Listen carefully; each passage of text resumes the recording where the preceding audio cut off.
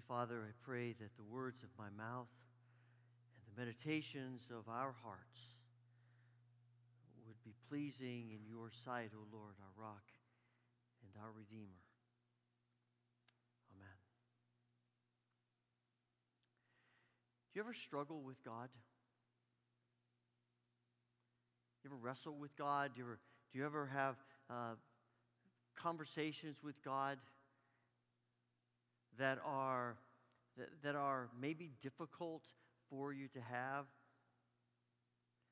There is something unsettling about honestly struggling with God, but there is also something good and healthy about honestly struggling with God. Sometimes I think we look at our struggles with God and think, if I don't say it, if I don't actually say it to God and address it to God, then He doesn't know that I'm struggling. But the reality is He does know. And Scripture tells us in a variety of places that God would much rather have us just be honest with Him and talk it out and work through it with Him than to act as if we're not struggling when we are. And this is what I find when I come to the book of Ecclesiastes. Ecclesiastes is not a theological treatise. It's a poetic description of the writer's struggle with life and with God.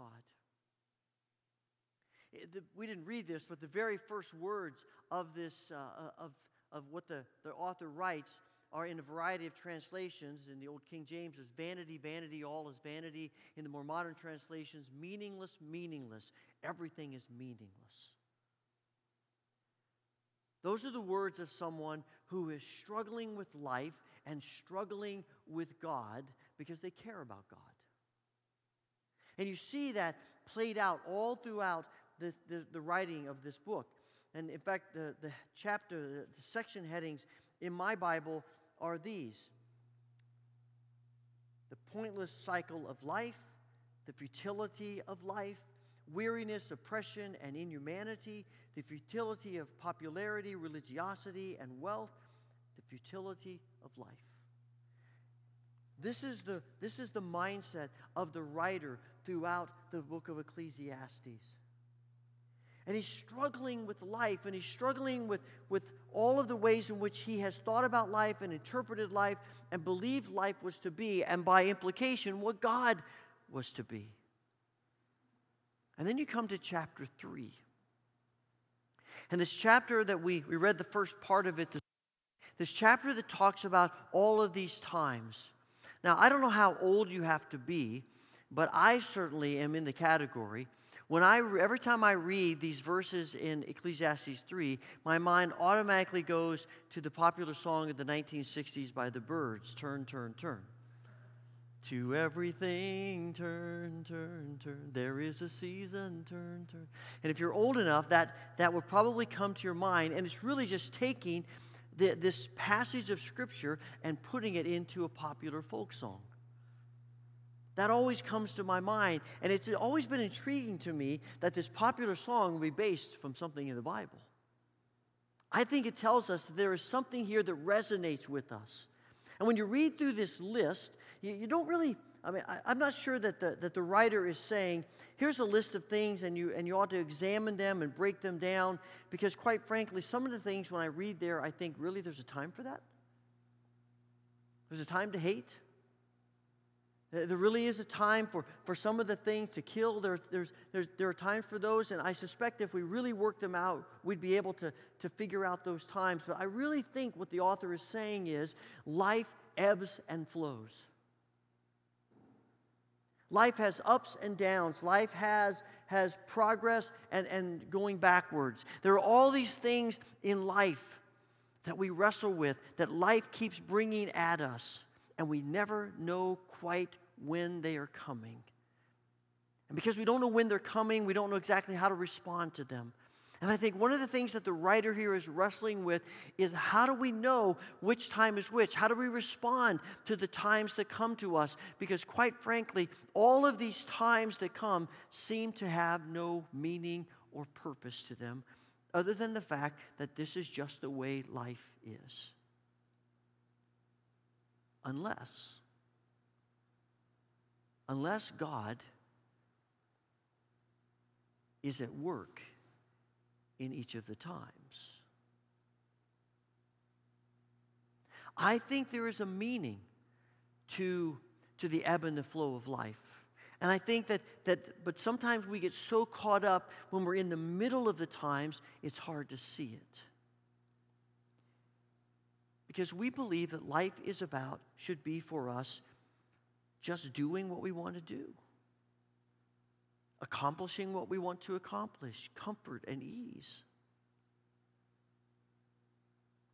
And that's why I wonder, as I thought about this passage, the road sign that came to my mind was really a pair of them: slippery when wet and bridge ices before roadway. They're kind of cousins of each other, if road signs can be related. But they're basically telling us the same thing. When the road is wet, this is a place that is especially slippery. And when there is ice and snow, bridges are places that are probably going to be slippery. And I suspect most of the time we don't pay all that much attention to these signs. And there certainly is a lot of the year where we don't need to pay attention to these signs until we do. I think that there is something about these signs that reminds us that they are no respecter of persons or the kind of vehicle we might be driving or the accomplishments we might have made. It doesn't matter how famous you are. It doesn't matter how rich or poor you are. It doesn't matter your ethnicity. It doesn't matter anything about us as far as what we are in this world. Those signs are for everyone. It doesn't matter what kind of vehicle you're driving. If you're driving a semi-trailer, be careful.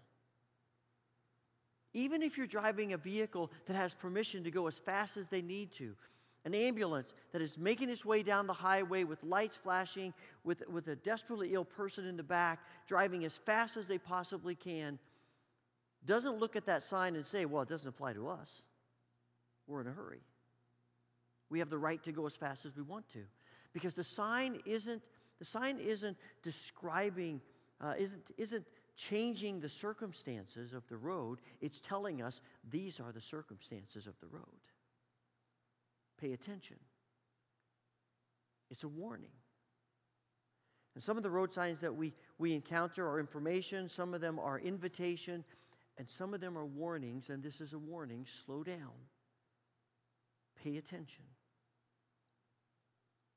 And I think there are times of life when we need to especially take heed, to slow down, pay attention,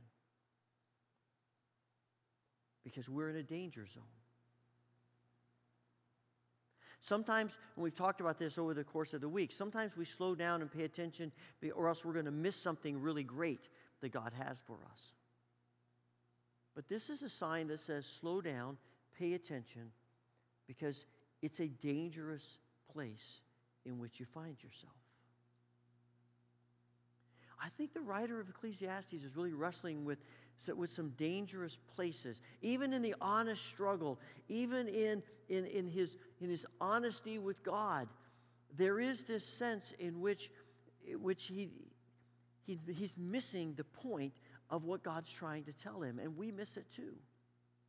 When you look at verse 9, he says here that what's the point of all the hard work that we do in this world? What's the point of all the labor and toil that we give to this world? Because we do it, we work hard, we labor hard, we give ourselves to it, and what do we have to show for it? Life is still hard. And life is difficult, and we don't get everything that we want. And it strikes me that in some ways this is the wrong question to ask, because what he's saying is life should be comfortable. Life should be easy. If you work hard enough, if you give yourself to it enough, if you engage it enough, then, and you do all the right things, then God should make life easy for us. And God should make life comfortable for us. And I think one of the reasons we struggle with God and we struggle with life is because that's our mindset too. It sounds a lot like the man in the parable of Jesus in Luke 12, who has such a bumper crop that he doesn't know what to do with all of it. And he has two choices. One is to say, there are a lot of poor people around me. I don't really need this. I have plenty. I'll give it away. But he doesn't. He hoards it.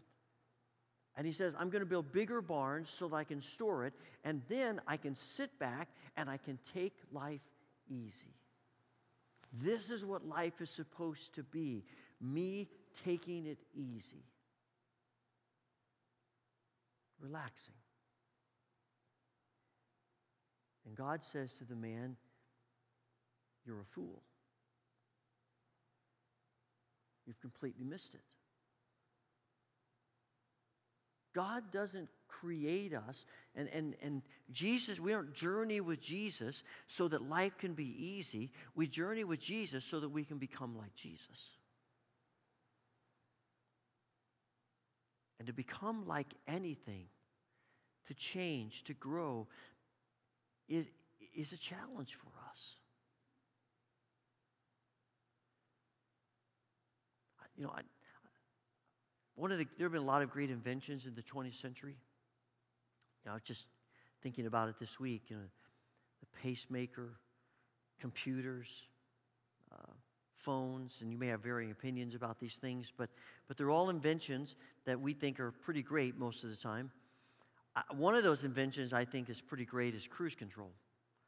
I don't know if you've thought that much about it, but I've driven cross-country a few times, and cruise control, I've done it without cruise control, and I've done it with cruise control. And believe me, doing it with cruise control is a lot easier. When you have to put your foot on the gas pedal the whole time, it cramps up, it's difficult. But it also is a great tool to prevent getting speeding tickets, because you set it at a speed, as long as you set it at a reasonable speed, then you just go. You set it and forget it. And I think there is a way in which we think that's the way our journey with Jesus is. What we're really looking for is to get to a place where we don't have curves and hills, and we don't have slippery spots, and we don't have dangerous places. We just want to put it on cruise control and go. We don't have to think about life. We don't have to worry about life. We don't have to think about difficult things in life. And that's what God should do for us. But the reality is, that's not how life is. We live in a world where there are slippery places. We live in a world where there are icy bridges. I remember my parents talking when I was young about an older couple that they knew who had just had an accident. And as I was overhearing them talking, they were talking about how they were driving in the rain, and they were using cruise control, and they hit a slippery spot, and the car began to hydroplane. And that was bad enough, but the problem was the cruise control stayed on. And it just propelled them hydroplaning on this road, and they eventually slammed into an embankment. It's fortunate that they weren't killed, but they were seriously injured. And I think sometimes we wonder, why has life crumbled? When all the while we just want to sit back and run cruise control, and we don't want to pay any attention to the warnings of God, and yet they come to us. I think we are living in a world at a time right now where that we need to especially pay attention to God and to slow down. There's so many things happening in our nation and in our world. And God is saying to his children, this is not about your ease. This is not about your life of comfort. This is about you being so engaged with me, slowing down, hearing me, listening to me, engaging with me, that you become a presence of life and hope and peace and love and truth in a world that desperately needs that. And far too often, the church in the difficulties of the world have sat back and said, we just want to be on cruise control. We just want to do our own thing. We don't have to think about problems. We don't have to think about difficulties. Those aren't our problems. Those are other people's problems. They have nothing to do with me. And God keeps putting up signs and saying, no, slow down, because this is a dangerous time, and I want you to be a part of the solution. I want you to be a presence for me. I want you to be image bearers, to be what people need in the midst of the difficulties. The only way we can do that is if we are engaged with Jesus. We come back again to the means of grace. The only way we can hear God and see God and that we will pay attention to Him is if we are putting ourselves in a position where we can see Him and hear Him and engage with Him. That we are regularly in the Scriptures asking God, what do you want to say to me through the Scriptures? How do you want to work in my life? What do I need to hear? We pray, not just asking God to do things, as important as that is, but also, as we sang this morning, listening, waiting, so that He can speak into our lives. And we do works of mercy. And we put ourselves in a place where we think about other people and the needs and the burdens that they are experiencing. We are on the journey with Jesus. And He's leading us, and He's guiding us, and He's directing us. And far too often, we want to be in the driver's seat. And we want to be in control. And all the while, Christ is calling us to let Him have control. To surrender to His way. To pay attention to the signs that He puts in front of us.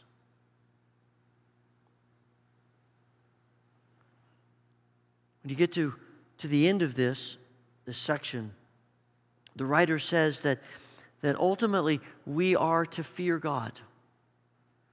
In verse 14, he talks about fearing God, that we know that whatever God does is final, nothing can be added to it or taken from it. God's purpose is that people would fear Him. And people read that and think, so we're supposed to be afraid of God? That's not really what that word means. In this context, it's talking about being in awe of God, respecting God, seeing God for who He is. Sometimes when we think about fearing God, we get so nervous. People have responded to that by simply running away from God. And that would sort of be like driving down the road and seeing a sign that says slippery when wet and just pulling off the road and say, I'm not going to drive anymore. That's not what that's telling us. It's not a stop sign, it's a be careful sign. And what it really is, there's a sense in which we fear those signs, not because we're afraid of them, but because we respect them. We respect what they mean. We respect what they're saying to us. And that's the call of God, to say, God, I fear you, I respect you, I honor you because of who you are. You're holy, you're righteous, you are just, and you are merciful and good. And everything you do is right.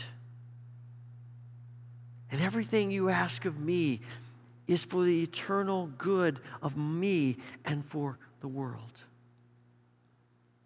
You see that he says in verses 10 and 11 and 12, he talks about the eternal nature of God and how he says that God has made everything beautiful for His own time. He has planted eternity in the human heart. But even so, people cannot see the whole scope of God's work from beginning to end. So I concluded there is nothing better than to be happy and enjoy ourselves as long as we can in Him. We cannot see the end of what's going on. We cannot see what's going to be ahead of us. And that's why the day-by-day, moment-by-moment journey with Jesus is so important. But what we do know is that wherever God is leading us, whatever God is asking of us, anytime He puts a be careful sign in front of us, it is for the eternal good of us and for others. And the question for us is, do we believe that? Do we believe that all of God's purposes are good? That they are wholly good? The temptation of the serpent in the garden to Adam and Eve is really boiled down to God's holding back from you. God said He wants you to flourish, and He wants you to experience the goodness of His creation, but not too much. Otherwise, why would He not let you eat that tree? And it starts getting under their skin, and it starts getting into their minds until the real essence of their rebellion against God is that somewhere, at some point, they believe God is not as good as He says He is. And that continues to be our struggle.